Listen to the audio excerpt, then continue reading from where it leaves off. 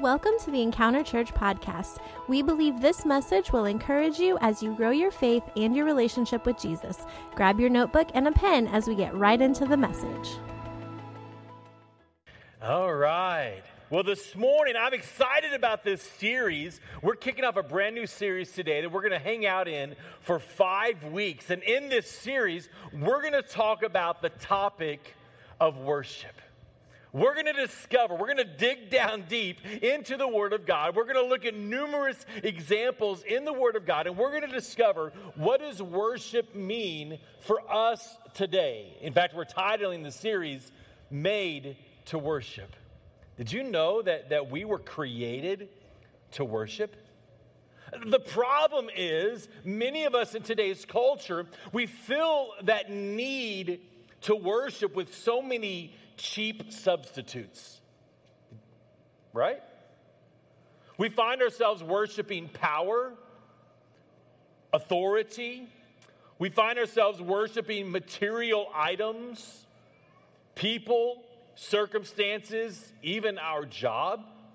In fact, anything that takes the place of God in our worship, anything that we give more time to, the time that God deserves, those things become the idol that we worship.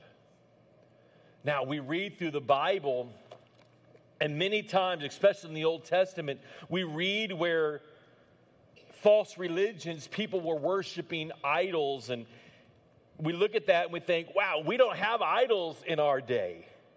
We don't have little statues that we carry around that we pray to and all of these things. But I want you to know we may not have a little statue, but we have things that we elevate as a higher priority than God. So in essence, yes, we've created idols in our lives, and we end up worshiping those things and giving those items or those situations or those people the worship that only God deserves. I'm going to challenge you in this series to be here every single week. You see, here's the deal. Worship is more than just a 20-minute time period in our service. Yes, what we just experienced in this moment as the worship team was up here. And by the way, they did a fantastic job of leading us in this moment of worship. Yeah. But here's what I want you to understand. Worship is more than just that 20-minute Christian karaoke moment. Come on. Worship is, what are you going to do while at work? What are you going to do while you're at the grocery store? What are you going to do while you're experiencing that hobby, whatever it happens to be? What are you going to do while you're at home and with the family? Are you allowing those moments to be opportunities to give God praise, to honor Him, and to worship Him? See, worship should be a lifestyle. It's more than just a 20-minute moment on a Sunday morning. It's more than just an hour-long service on a Wednesday night. It's a heart of worship. I remember many years ago, a gentleman by the name of Matt Redman wrote a song called Heart of Worship. And so in the early days of worship as a church, we began to press forward, and as the story goes, his church had gotten so enthralled in this idea of the band and the music and everything going on that became what they were worshiping. They were worshiping that moment, that experience, and they lost track of why they worshiped.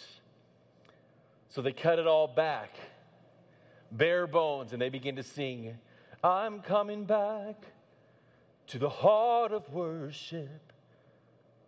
When it's all about you, it's all about you, Jesus. Did you know our worship is all about Him? I love our worship team, but it's not about them. It's not about how cool these two guitars played that duet together this morning. It's not about that. It's not about how these vocalists found the harmony parts and crafted it together and sang and worked off one another and pulled that all. It's not about that. See, our worship is about giving honor and praise to God. It's about focusing in on the one who has done everything for us. Just last Sunday, we celebrated the fact that Jesus died on the cross and he rose from the grave to give you hope, to give you a future. That's what our worship is about. Some of us, we'd rather just sit back and let the world pass. But I want you to know that we were all created to worship. Introvert and extrovert alike. Because worship isn't necessarily just that loud, boisterous person, unlike me. I get a little boisterous. It happens. That's just my nature. That's who I am. But worship is just that heart. Lord, I'm coming back to that heart of worship. Lord, I'm coming back to that moment of just giving you honor. God, I'm going to put everything else to the side. God, I'm going to remove the distractions. And Lord, in this time period, I'm just going to give you praise. Look what the psalmist says in Psalm 150. Praise the Lord. Praise God in his sanctuary. Praise him in his mighty heaven. Praise him for his mighty works. Praise his unequaled greatness. Praise him with the blast of the ram's horn. Praise him with the lyre and the harp. Praise him with the tambourine and dancing. Praise him with the strings and the flutes. Praise him with the clash of the cymbals. Praise him with the loud clanging of cymbals. Let everything that has breath sing praises to the Lord. Praise the Lord. I want you to grab a hold of something here. Who is the psalmist telling us that is supposed to praise the Lord? Those that have breath. Everybody do this for me. Go. Guess what? That's you. That's you. We have been called by God to give him praise. 13 times in 6 verses, the psalmist says, praise. Give God praise. This word praise is, we get it from the word halal.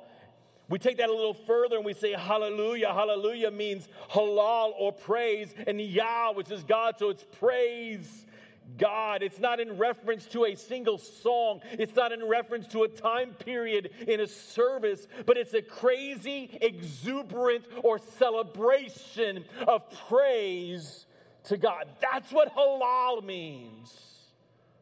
A crazy exuberance or celebration of praise.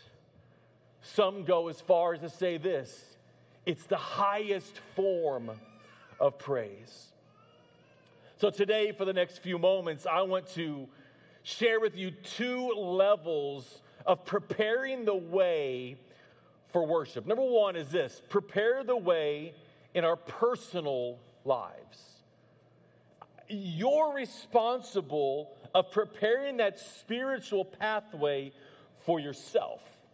I mean, I've heard people say this over and over. Well, I don't go to such and such church because I'm not being fed. Can I just tell you something? That's like saying, hey, you know what? I'm not going to that restaurant again because I didn't get any food. I'm not going to go to that buffet anymore because when I walked up to that buffet and I stood in front of that buffet, it never fed me. Did you know that sometimes you got to pick up that fork? See, worship is an action. Worship is something that you choose to do. Lord, I'm going to give you my halal. God, I'm going to give you that exuberant praise. God, I'm going to worship you for who you are. Lord, not just in a 20-minute span on a Sunday, but Lord, I'm going to let your praise be well up inside of me, God, that every step that I take, Lord, I begin to exude who you are to the world around me. Lord, I want to give you praise. So God, I prepare that way. Look what Paul says in Romans chapter 12. He says, and so, dear brothers and sisters, I plead with you. This word plead literally means to urge. There's an urgency in the tone. The King James Version says it this way, I beseech thee.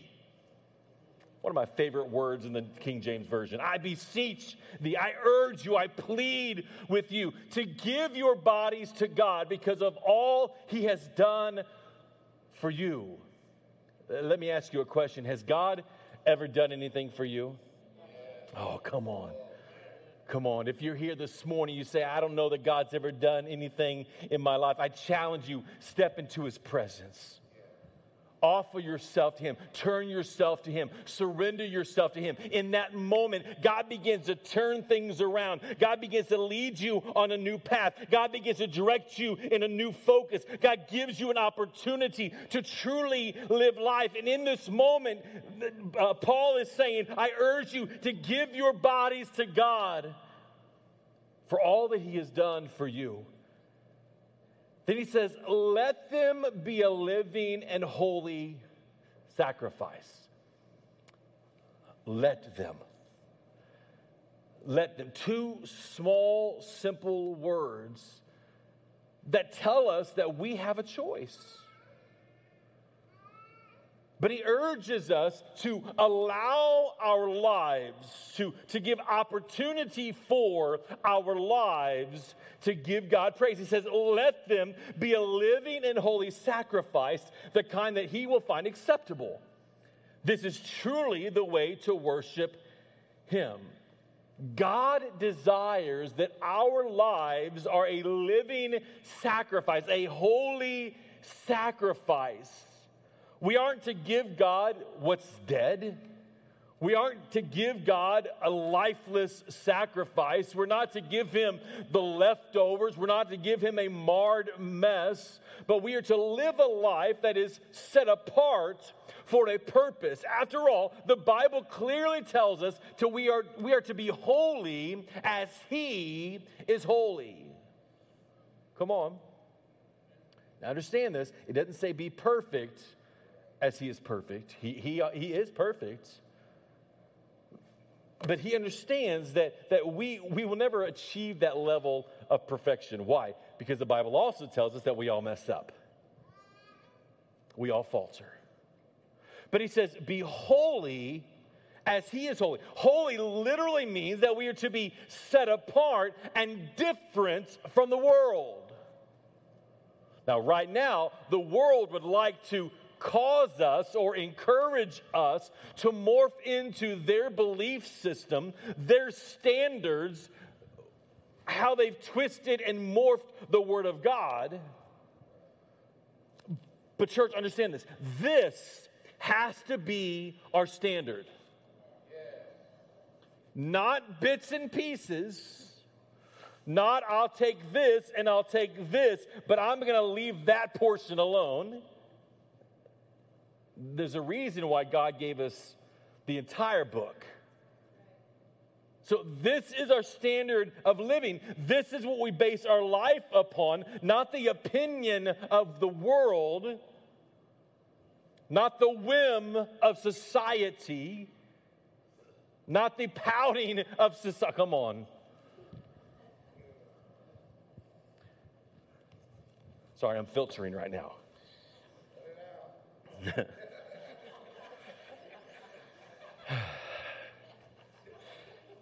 It's easy to say when you're sitting out there.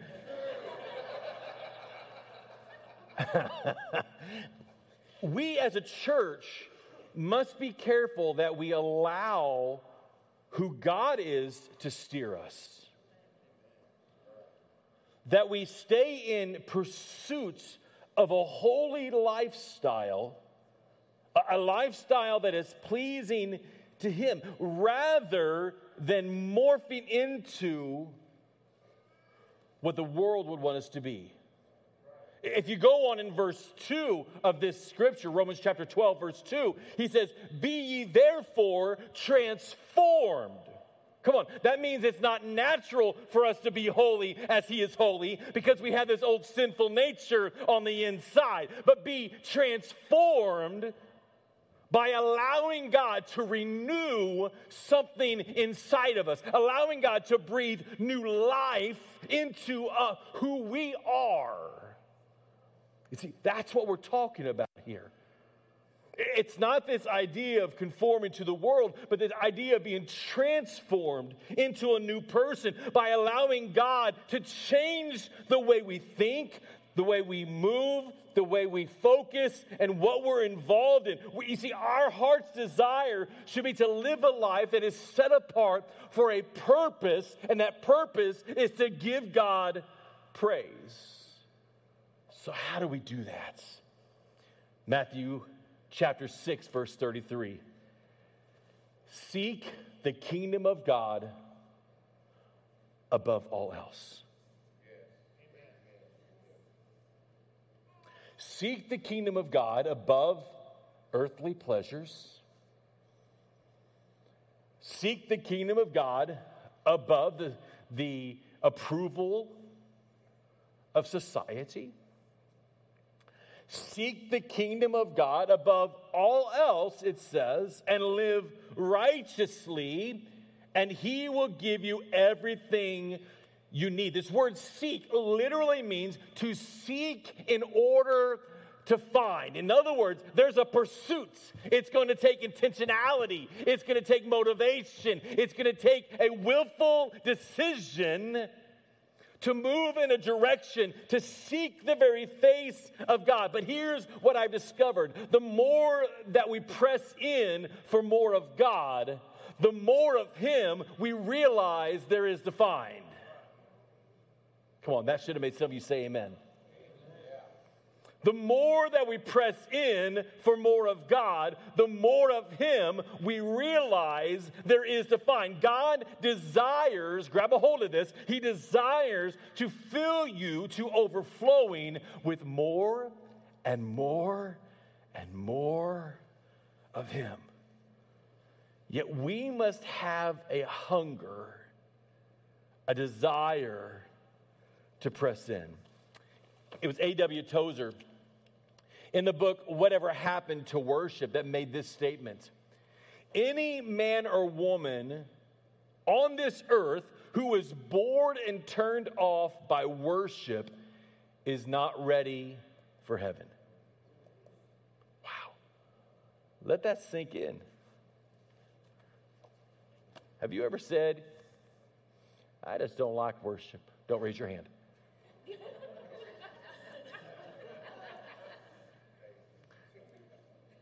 A.W. Tozer said, any man or woman on this earth who is bored and turned off by worship is not ready for heaven. And I've shared this statement before, and every time I read it, it shakes me to the core because of the truth that it holds. See, if I move into Revelation chapter 4, we find a description of what worship's going to be like in heaven. I told you we were created to worship. And the Bible says in Revelation chapter 4, verse 8, it says, day after day and night after night, they keep on saying, holy, holy, holy is the Lord God, the Almighty. The one who always was, who is, and is still to come. You know, I chuckle because sometimes I hear church folk say, I can't believe they're singing that bridge again. I think they've sung that bridge 17 times, Brittany. Move on, girl. Can I just warn you, we're going to get to heaven. We're going to have this time, this moment in the presence of God when all we're declaring is holy, holy, holy is the Lord God Almighty, the one who is and was and is to come. And just when you think we're ready to move on to the course, we sing it again. Holy, holy, holy is the Lord God Almighty. The one who was and is still to come. Holy, holy, holy is the Lord God Almighty. We're declaring that He is worthy of our praise. We're declaring that He is holy, that He is set apart, that He is different. And here on this earth, here in this world, this is our preparation ground. This is our opportunity to get ready to give Him praise for all eternity. Day in and day out, day and night and day. This is our moment to give Him praise. But we can't wait for heaven. We got to start now. John chapter 4 says it this way. But the time is coming. Indeed, it's here now. When true worshipers will worship the Father in spirit and in truth. The Father is looking for those. He's in pursuit of those that will worship Him that way. For God is spirit, so those who worship Him must worship in spirit and in truth. The word worship here denotes an action that is taken. It's showing up. It's bowing before Him, whether physically or spiritually. It's bowing our hearts before Him. It's going all in and saying, Lord, I hold nothing back. I give You the highest praise. I give You my halal. I worship You, Almighty God. I join together with all of heaven, declaring You are holy. The Bible says that He begins to take residence in that praise as He's in pursuit of a true worshiper. But what is a true worshiper? Well, the word true denotes true in the sense it's real, it's ideal, it's genuine. Our worship to God must be a deep down, heartfelt worship. If it's anything less, listen carefully this morning, it simply is not the worship that the Lord seeks. How can I say that? Because we just read it. The time is here when true worshipers will worship the Father in spirit and truth. The Father is looking for those that will worship Him that way. If all we do is come in here on a Sunday morning and give lip service, sing karaoke, if we don't apply worship to our day-to-day activities, it's simply not the worship that God seeks and pursues. If we're not true worshipers before God, then what we're doing is simply giving action or words without a purpose. We're just giving chatter. But what I've discovered is our worship to God can't be full pursuit today and then off tomorrow. God desires that we lay it all before Him, not holding back, not putting on a front, but in all that we do, in every situation, coming to Him with a sincere, heartfelt worship day and night and day, because worship, it's a lifestyle. It's a daily pursuit. Truth be told, God's not impressed by how many times you come to church. Oh, we need to be here. And I challenge you, be here every single week. This should be the place that you long. This should be the highlight of your week. Not because Encounter Church is something incredible, but because the presence of God is here. And where the presence of God is, the Bible says there is victory. This is the opportunity for us to come in week in and week out. I challenge you, make this moment a priority in your life. Put this above all the hobbies, all the school activities. Come on. Put this above just sleeping in. Because this is that prep ground. This is getting you ready. Because it's rough out there. Come on. This is your place. This is like the spiritual gas station. This is your opportunity to fill up with more of God. Preparing yourself for the week that is before us. Let's look at our second level. First level is prepare ourselves. The second is prepare the way in our church. Now, I want to go back to the Old Testament just for a moment. There's a story in 2 Chronicles chapter 5. Solomon has just finished building the temple. All the finishing, the final things have taken place. They brought in gifts of gold and silver and other items into the temple. The sacrifice was made. In fact, the Bible says the sacrifice was so large that they couldn't even count how many animals were in the sacrifice. This was a big ordeal. The Ark of the Covenant was brought in to the inner sanctuary. And here we are in 2 Chronicles chapter 5, verse 11. And it says this: Then the priest left the holy place. All the priests, say all the priests who were present had purified themselves. In other words, every single priest that came that day, the Bible goes on to say whether they were on duty that day or not, whether they had responsibilities, whether they were part of the serve team or not. Come on, somebody. Yeah. They prepared themselves.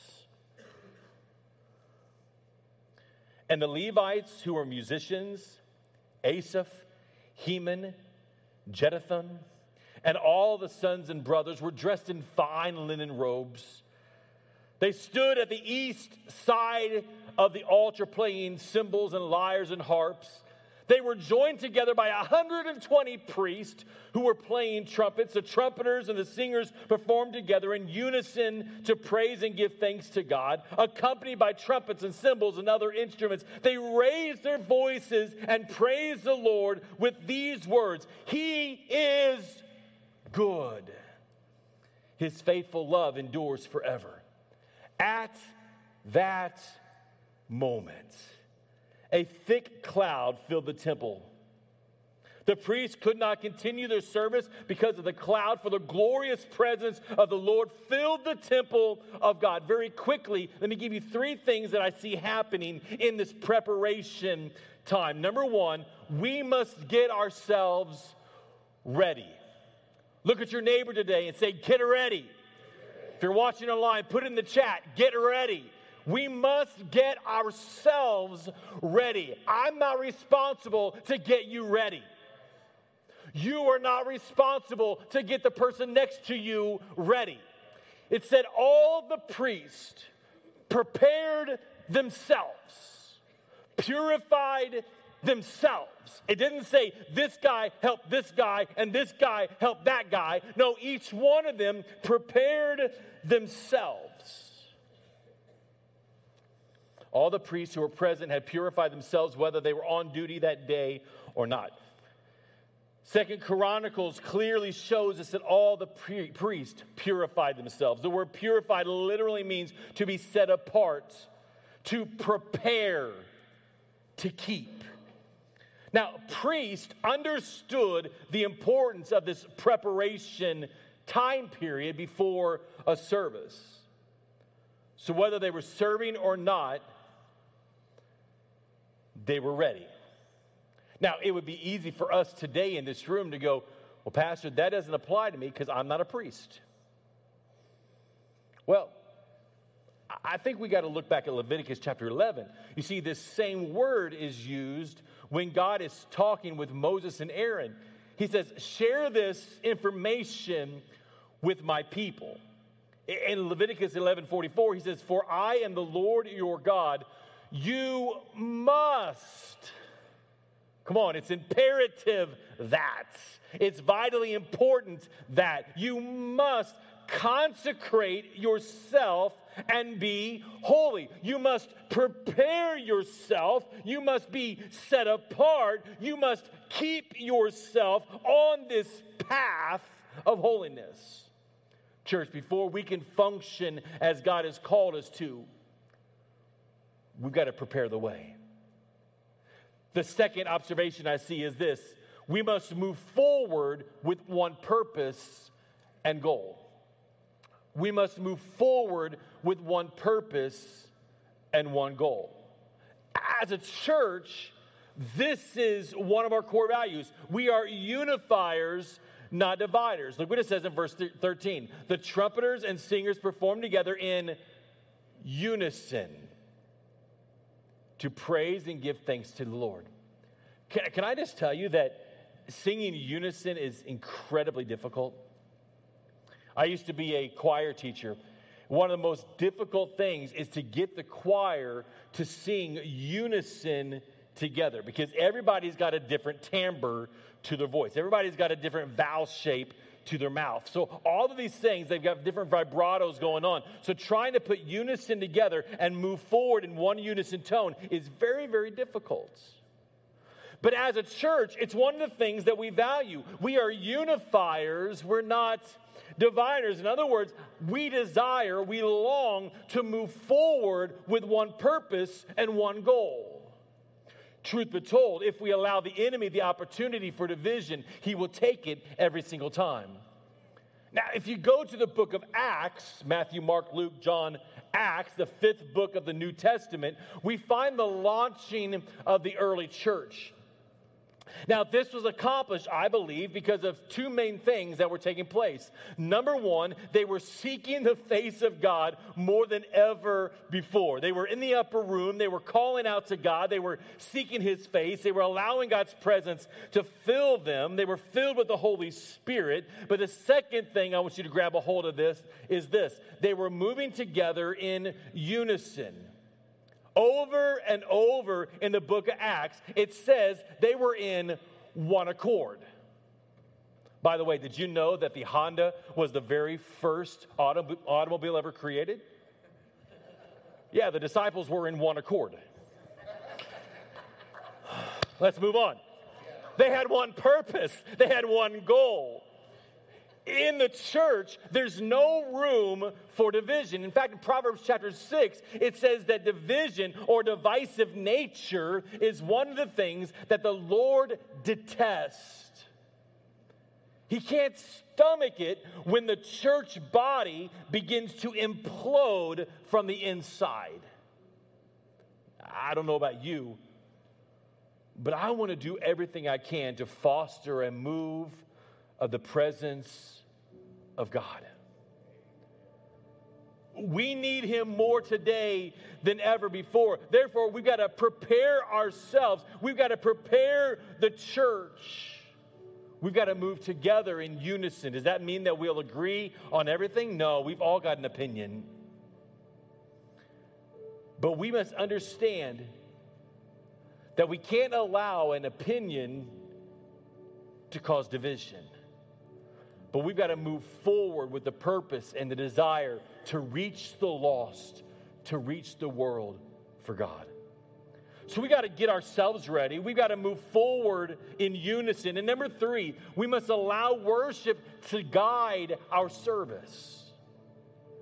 In this first worship service in the temple, they began by honoring and acknowledging the very presence of God. Likewise, our worship every single week must begin with this time of giving praise and thanks to God. Admitting, Lord, we desire you more than anything else. So yeah, we begin our services, every single service, with this time of setting the atmosphere. Truth be told, if we were all prepared spiritually, we wouldn't need to do that. We could just come in and we could dive right into the Word of God. But truth be told, leading up to Sunday morning, and sometimes including Sunday morning, there's a lot of chaos in our lives. There's a lot of junk blocking this connect. So we spend this time just giving God praise. In our story in 2 Chronicles, it says that they all prepared themselves. They moved forward in unison, every single one of them. And with one voice, one heart, one desire, they declared that God is holy, that God is faithful, that His love endures forever. And the Bible goes on to say, in that moment, at that moment, something extraordinary happened. As they were in unison, lifting their voice, the Bible says, at that moment, a thick cloud filled the temple of the Lord. The priests could not continue their service because of the cloud, for the glorious presence of the Lord filled the temple of God. The presence of the Lord was so real. But understand this, it did not happen before the preparation. It didn't happen before the unison forward motion. It didn't happen before the desire to give God praise. But when all of that aligned together, when they came to that place with the purpose and the desire and the longing to give God praise, the Bible says at that moment, the glory of God so filled the room that they could not continue what they were doing. God showed up. And I wonder, what would it look like if we, those that call Encounter Church home, what would it look like if we took the time before we came into this place, we prepared our hearts, we got ourselves ready, we come in together and the worship begins, and rather than talking to our neighbor, hey, how was your week? Worship's going on up front. Hey, how was your week? Oh, it wasn't bad. A pretty good week. Hey, coffee's good today. And we spend the first half of worship talking to our neighbor.